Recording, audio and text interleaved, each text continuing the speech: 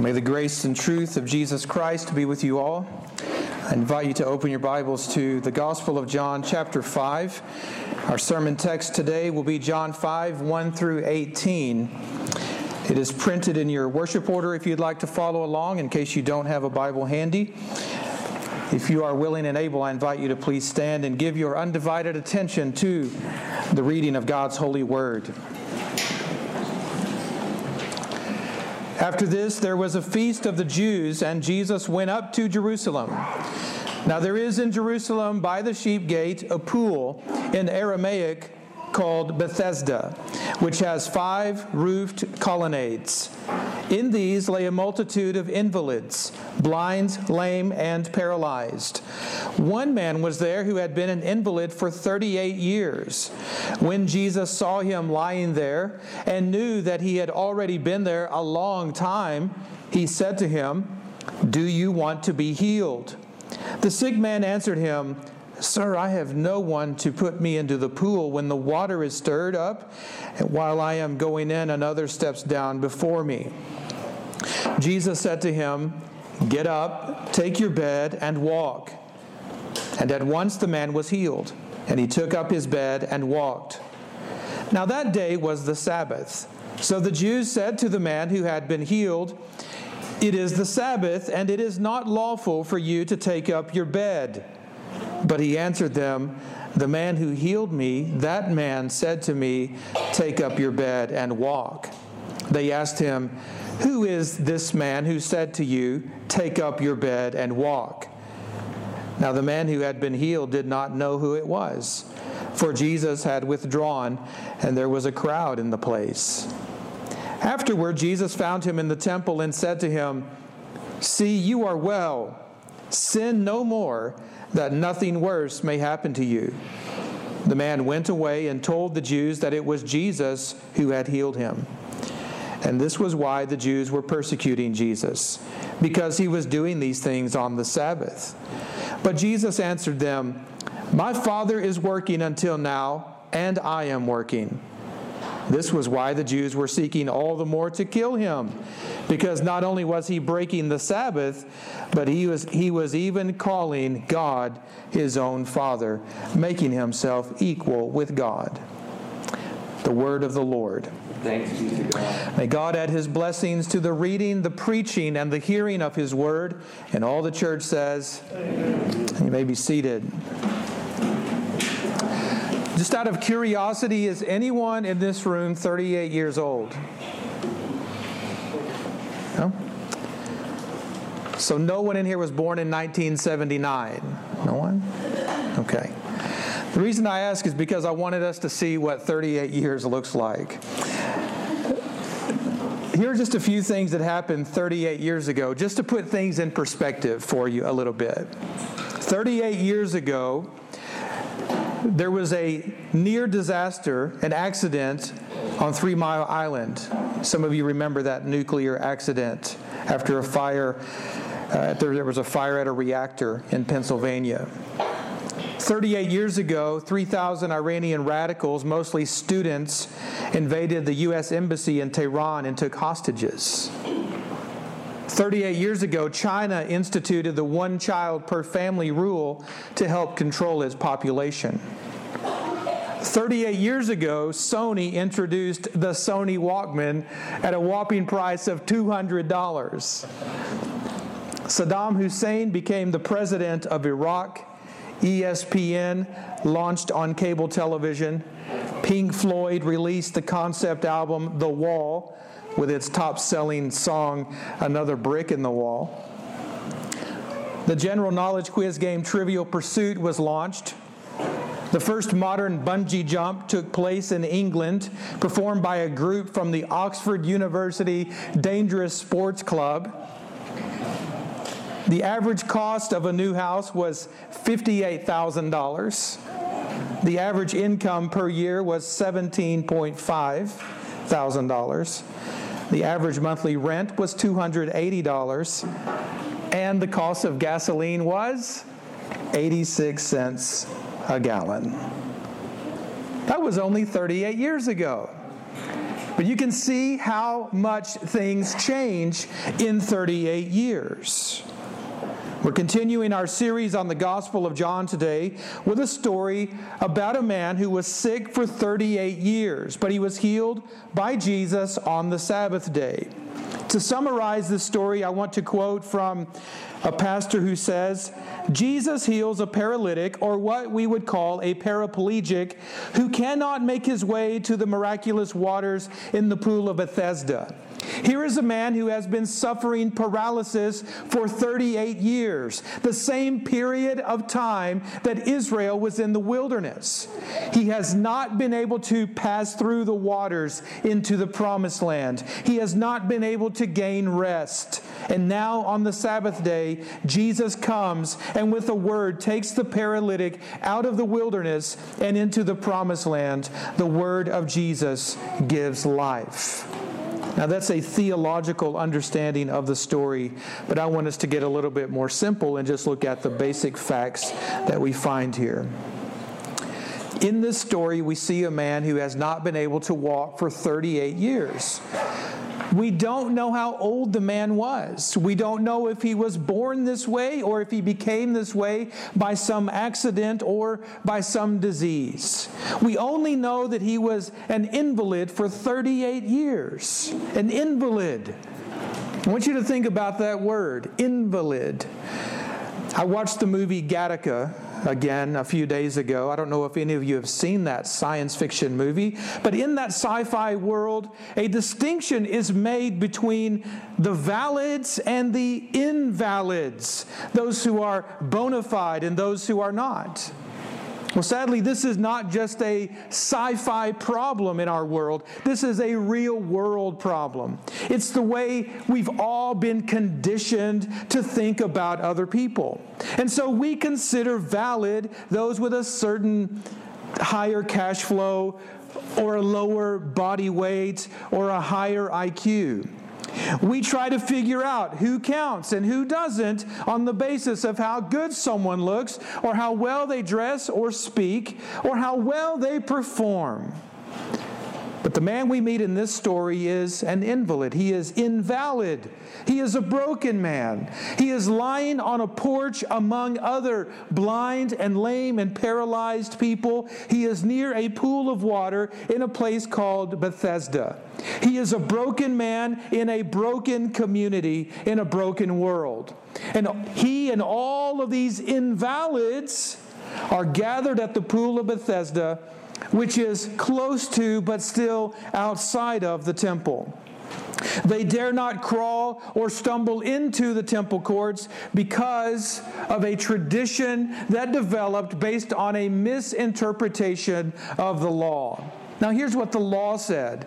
The law said that invalids were not able to serve as priests or as sacrifices. And so based on that law, there was a misinterpretation, a cultural tradition developed that said invalids are not welcome at the temple. And that message was so loud and clear that even the deaf and blind could perceive it. Addicted, broken, cracked, defective people are unholy and unwelcome at the temple. Now, that was not God's law. That is not what God said, but that is how men interpreted God's law. That's what they thought it meant. So no invalids, outcasts, unworthies, or useless people were allowed at the temple. They were to remain outside, out of sight, out of sound, and out of smell. They were uninvited. Now, it would be easy to look down on those Jewish worshipers and think, well, how crazy of them, how mean-spirited of them to think in that way. But you know as well as I do that the same thing happens in the Christian community among the Christian church in our day. And I'm not just referring to people who are physically broken, but people who are emotionally and spiritually broken. They often feel unwelcome and uninvited among God's people. So if you don't believe me, just look around at how many are missing among us, who are broken, who are cracked and defective. They should be here, they're welcome to be here. We should make them know they're welcome, but perhaps we failed in that. This is not what God intended. And we know that because God came into the world in the person of Jesus Christ to show the world who God is and what God is really like. So in this story, we see the Word made flesh going out to these invalid outcasts. He goes to visit the community of the invalids. They're lying near a pool of water in the shaded porch of Bethesda. Now, Bethesda is not a word we use every day. The readers of John would have known exactly what the word meant because it's an Aramaic word and they spoke Aramaic. So I'm going to translate it for you. Bethesda means house of mercy. All of these broken, cracked, and defective people have gathered in a place called the house of mercy. This is where they go to be comforted and where they go to comfort one another in their miseries. Now, one reason they gather there is because of hope. Rumor has it that there were healing waters found at the house of mercy. According to legend, from time to time, an angel would come down and stir the waters, and whoever got into the waters at that time would be healed. They would be made clean, just as clean as Naaman was when he dipped himself in the Jordan River. Now, no one knows if angels ever actually stirred the waters, but the prophets did say that someday waters would flow out of the temple and bring healing to God's people. And since this pool was located near the temple, there was a chance that the stories were true. There was absolutely no harm in gathering there and waiting just in case the waters were stirred. What's at that place that Jesus goes up to a man who has suffered with something, a disease perhaps, that has rendered him unable to walk for 38 years. I don't know if you've ever been in a position where you couldn't walk. Maybe you had a surgery, maybe you had an injury that kept you from walking, and that lasts a week or so, a month. But can you imagine how difficult it would be to survive day after day, to be forced to rely on other people, to make and keep friends who after a while might grow tired of carting you around or helping you? I wonder if this man ever echoed the prayer of Jeremiah the prophet who said, "Why is my pain unceasing, my wound incurable, refusing to be healed? Will you be to me, O God, like a deceitful brook, like waters that fail?" When Jesus saw this man lying there, he knew that he'd already been there a long time. We don't know how long he'd been at the pool, but long enough to have experienced some things, which we'll get into in a moment. Jesus goes up to the man and just says, "Do you want to get healed? Do you want to be healed?" Now, there are a lot of ways to hear that question. We might think, well, of course he wants to get healed. What kind of a question is that? But I want to suggest to you that this is a valid question that Jesus asked to an invalid. And the reason it's valid is because you know as well as I do that not everyone who is broken wants to be fixed. Not everyone who is sick wishes to be healed. There are actually people in the world who prefer brokenness to wholeness. And they will fight you tooth and nail to stay that way. Because the only way they're ever going to be happy is if they are unhappy.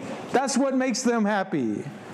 So when Jesus says, "Do you want to be healed?" it's a valid question. It's valid because, among other things, it rehumanizes this man.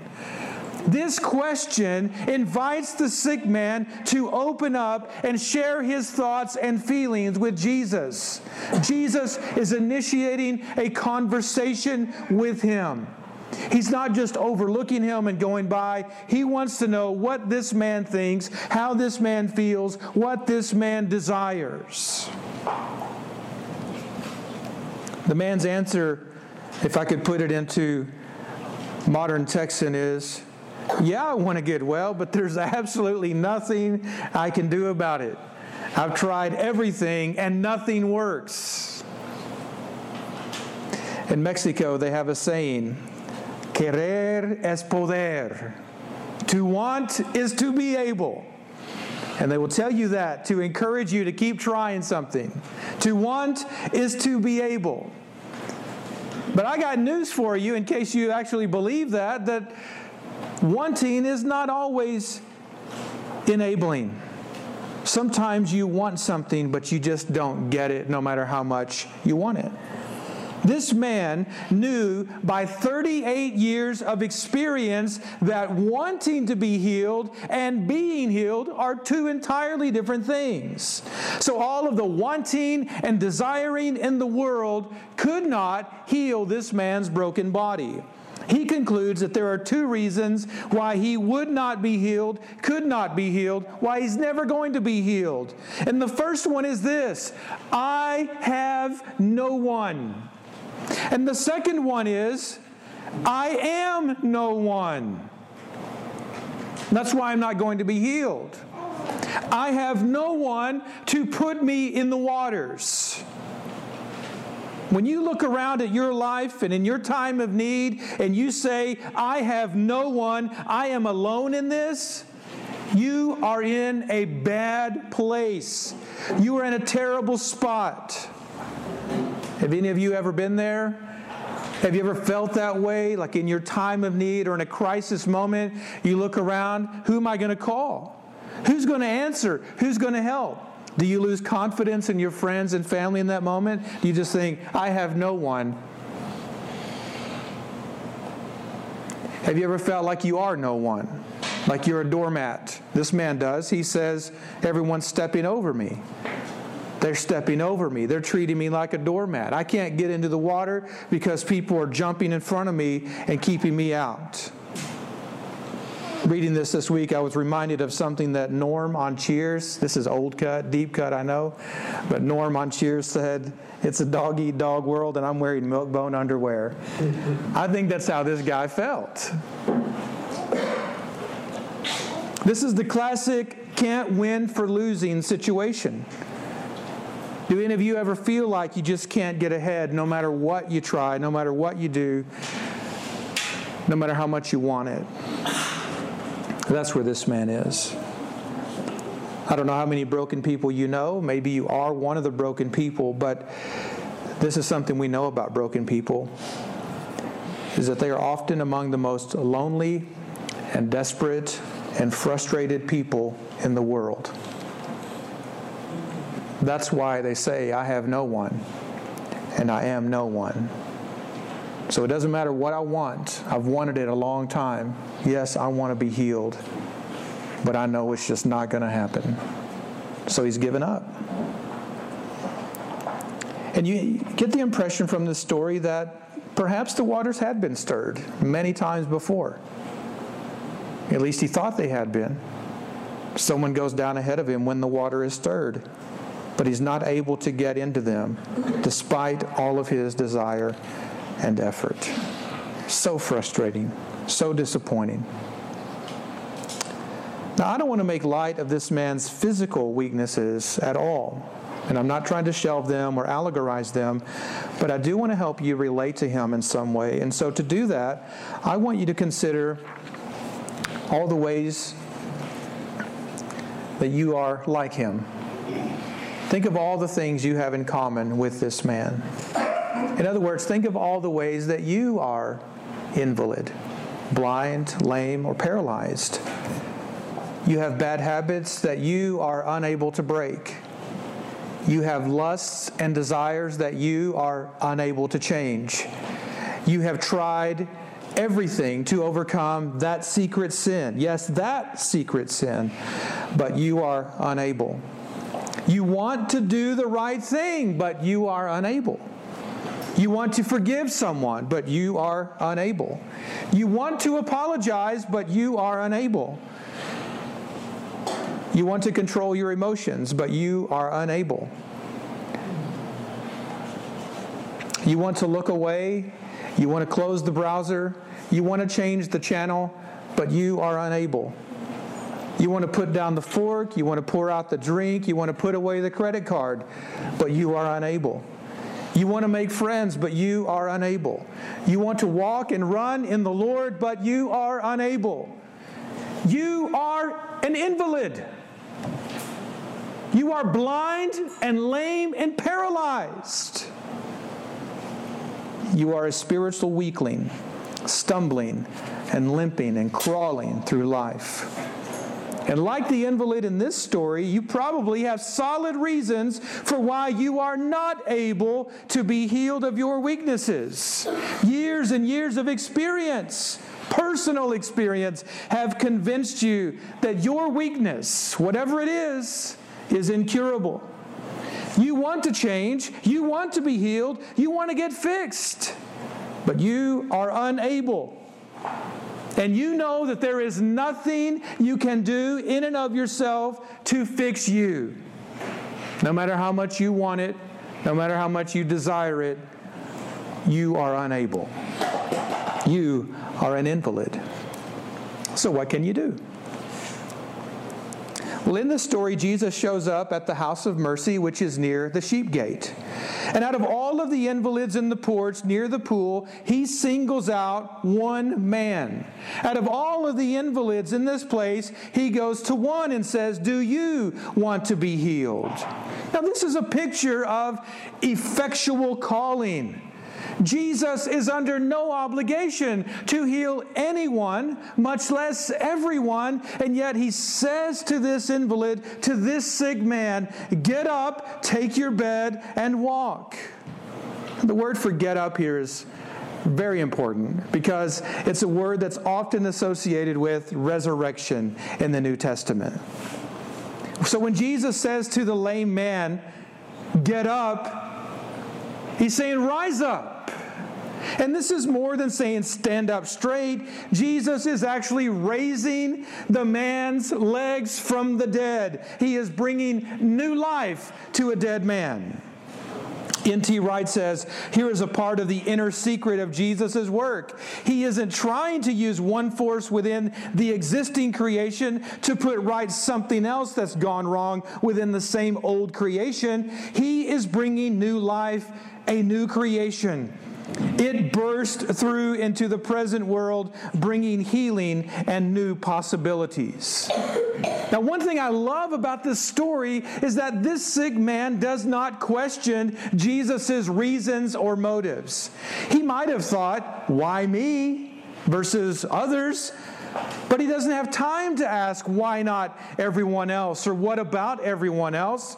So as soon as Jesus gives the word, at once the man was healed by the word of life, and he took up his bed and walked. Jesus had the power to heal everyone near the pool, and yet he chose to heal one sick man among all of them. Why? Well, the sick man represents all of Israel. We learn in the rest of the story that Israel, the whole nation, is invalid, blind, lame, paralyzed. But God has come in the flesh to the house of mercy to heal his people, to make Israel valid once again. Now, John points out that this thing happened on the Sabbath day. So when the Sabbath police saw the man carrying his bed from the house of mercy to the temple, which is apparently what he did, he went straight to the temple, they said to the man who had been healed, "Hey, it's the Sabbath day. It's not lawful for you to carry your bed on the Sabbath day." Not acknowledging that the man had been lame for 38 years. Concerned only that he's carrying his bed on the Sabbath day. Now, I don't like to defend these guys, but sometimes we have to defend them, and so I will at this moment. Technically, they were right. Technically, they were right. According to the law and the prophets, it was not lawful to do any work, any labor, or carry any burden on the Sabbath day. The law said, "Observe the Sabbath day, keep it holy as the Lord your God commanded you. 6 days you shall labor and do all your work, but the seventh is a Sabbath to the Lord your God. On it you shall not do any work." Jeremiah the prophet came on and echoed that and said, "Take care for the sake of your lives, and do not bear a burden on the Sabbath day, or bring it in by the gates of Jerusalem. Do not carry a burden out of your houses on the Sabbath day, or do any work, but keep the Sabbath day holy as I commanded your fathers." So these guys, these Sabbath police, have the law and the prophets on their side, right? Technically, yes, but they're overlooking a big part of the story, which we'll see in just a moment. The man answers, "The man who healed me said, 'Take up your bed and walk.'" So he's implying that the man who had authority over his sickness, his weakness, must also have authority over his life. He must also have authority over the Sabbath. And so he says, "The guy who healed me told me to walk, and so I walked." So they say, "Who healed you? Who is this man?" The funny thing in the story is the man didn't even know that Jesus had healed him. He didn't know who Jesus was. There's probably a lesson in there, that in God's grace, He does things for people who sometimes don't know Him. They don't have a clue about who He is, but He's so gracious and merciful, it doesn't matter. And we'll see why it doesn't matter. Jesus had withdrawn, and the word withdrawn there is basically He slipped away. He heals the man. He pieces out. The man looks around, there's a big crowd. He can't find Jesus. But Jesus found him. And that's what the story says. Jesus found him in the temple, which is where you go to meet God, isn't it? You go to the temple to meet God because that's where God dwells. I love this phrase that Jesus found him. And the reason I want to highlight this for you is because if you're like me, you've probably heard many self-centered testimonies about how me, myself, and I found the Lord. And it's true that people do find the Lord, and they learn eventually that they find the Lord because He first found them. But in the meantime, they talk about how I found the Lord. But in this story, we learn that it's the Lord who finds His people. Jesus found this man in the temple. Now, at the risk of making more of this than I should, I want to say that Jesus finds people in a wide range of places, okay? Do not overlook the fact that Jesus found this man at the temple. You've got to remember what we've already seen in the Gospel of John about the temple. The temple is not a good place. It's supposed to be a good place, but it's not a good place. Already Jesus has gone to the temple, and He's cleansed the temple, and He's condemned the temple, and He's criticized things happening at the temple. What do we learn in this? We learn that Jesus finds people in a wide range of places. He finds them even among hypocrites, even among bad churches, even among religious hucksters. Jesus can find people there. And that's what happens here. He goes to the temple and he finds a man and he tells him the truth, doesn't he? He says to him, "Look, you're well." The man's like, I can see that. I can feel that. And then Jesus says, "Sin no more, that nothing worse may happen to you." Now that's a chilling statement, because it makes us wonder if maybe the man was in his condition for 38 years because of some sin he committed. We don't know that. It's a possibility. Sin no more, that something worse may happen to you. All we know is that Jesus is calling this man to a life of repentance and obedience. He wants him to know that there are some things in life worse than 38 years of disability. Things like death and judgment and condemnation. But on the flip side, there are things in life that are even better than new legs. Things like forgiveness of sins and eternal life. Now, you are healed. You are healed. But don't waste your new life on old sins. Don't spend your new strength on old weaknesses. Spend your life walking and leaping and praising God. Sin no more, that nothing worse may happen to you. At this point, the man goes away and tells the Jews that it was Jesus who had healed him. And here's where the story takes a dramatic turn. We learn that the Jews were persecuting Jesus because he broke the Sabbath by doing works of mercy, and he encouraged others to break the Sabbath by doing works of necessity, like carrying their sick bed out of a public place. And what we see in this story is something that we often find among hyper-religious people. In that in their desire to be obedient and to keep the law of God, sometimes they go beyond even what God requires. So here we see a group of men who are keeping the Sabbath strictly versus Jesus who is keeping the Sabbath holy. Big difference. They were dutiful, but Jesus was merciful. They broke people down who broke the Sabbath, but Jesus broke the bonds that broke a man on the Sabbath. Jesus gave a man rest and relief, but they gave the man a lot of test and a lot of grief. So I want to say something about these strict Sabbatarians. The trouble with them was not that they were too strict, which is what we sometimes think. The actual problem is that they were not strict enough. Their Sabbath keeping was merely skin deep, but Jesus is keeping the Sabbath from the heart. For them, it was a duty to be performed, but for Jesus, it was a delight.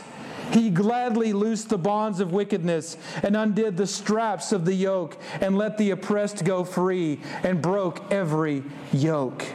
But they did not. So you see, there is a difference between keeping the Sabbath strictly and keeping the Sabbath holy. When Jesus told these strict Sabbatarians that he was working on the Sabbath, they lost their minds. And when he said that he was working on the Sabbath like his Father, they started looking for ways to kill him. Because not only was he breaking the Sabbath on their view, but he was even calling God his own Father, making himself equal with God. Now, it is so easy from 2,100 years away to criticize these guys and to say, man, talk about overreaction. You go from just being angry and you want to discipline someone to, we're going to kill you. How do they get from discipline to murder in 5 seconds? Well, they did. But I think we need to slow our roll and take it a little easy for a moment and remember some things about ourselves. And let me show you how we might actually relate to these guys a bit. Just think about the last 10 years and think of all of the things that have shaken and stirred you over the last 10 years.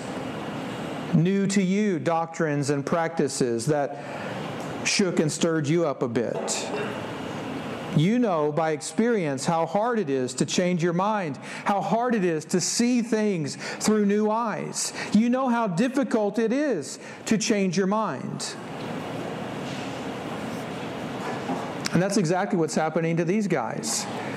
You know far more about Jesus at this point, just in what we've learned in John's Gospel, than those guys knew about Jesus.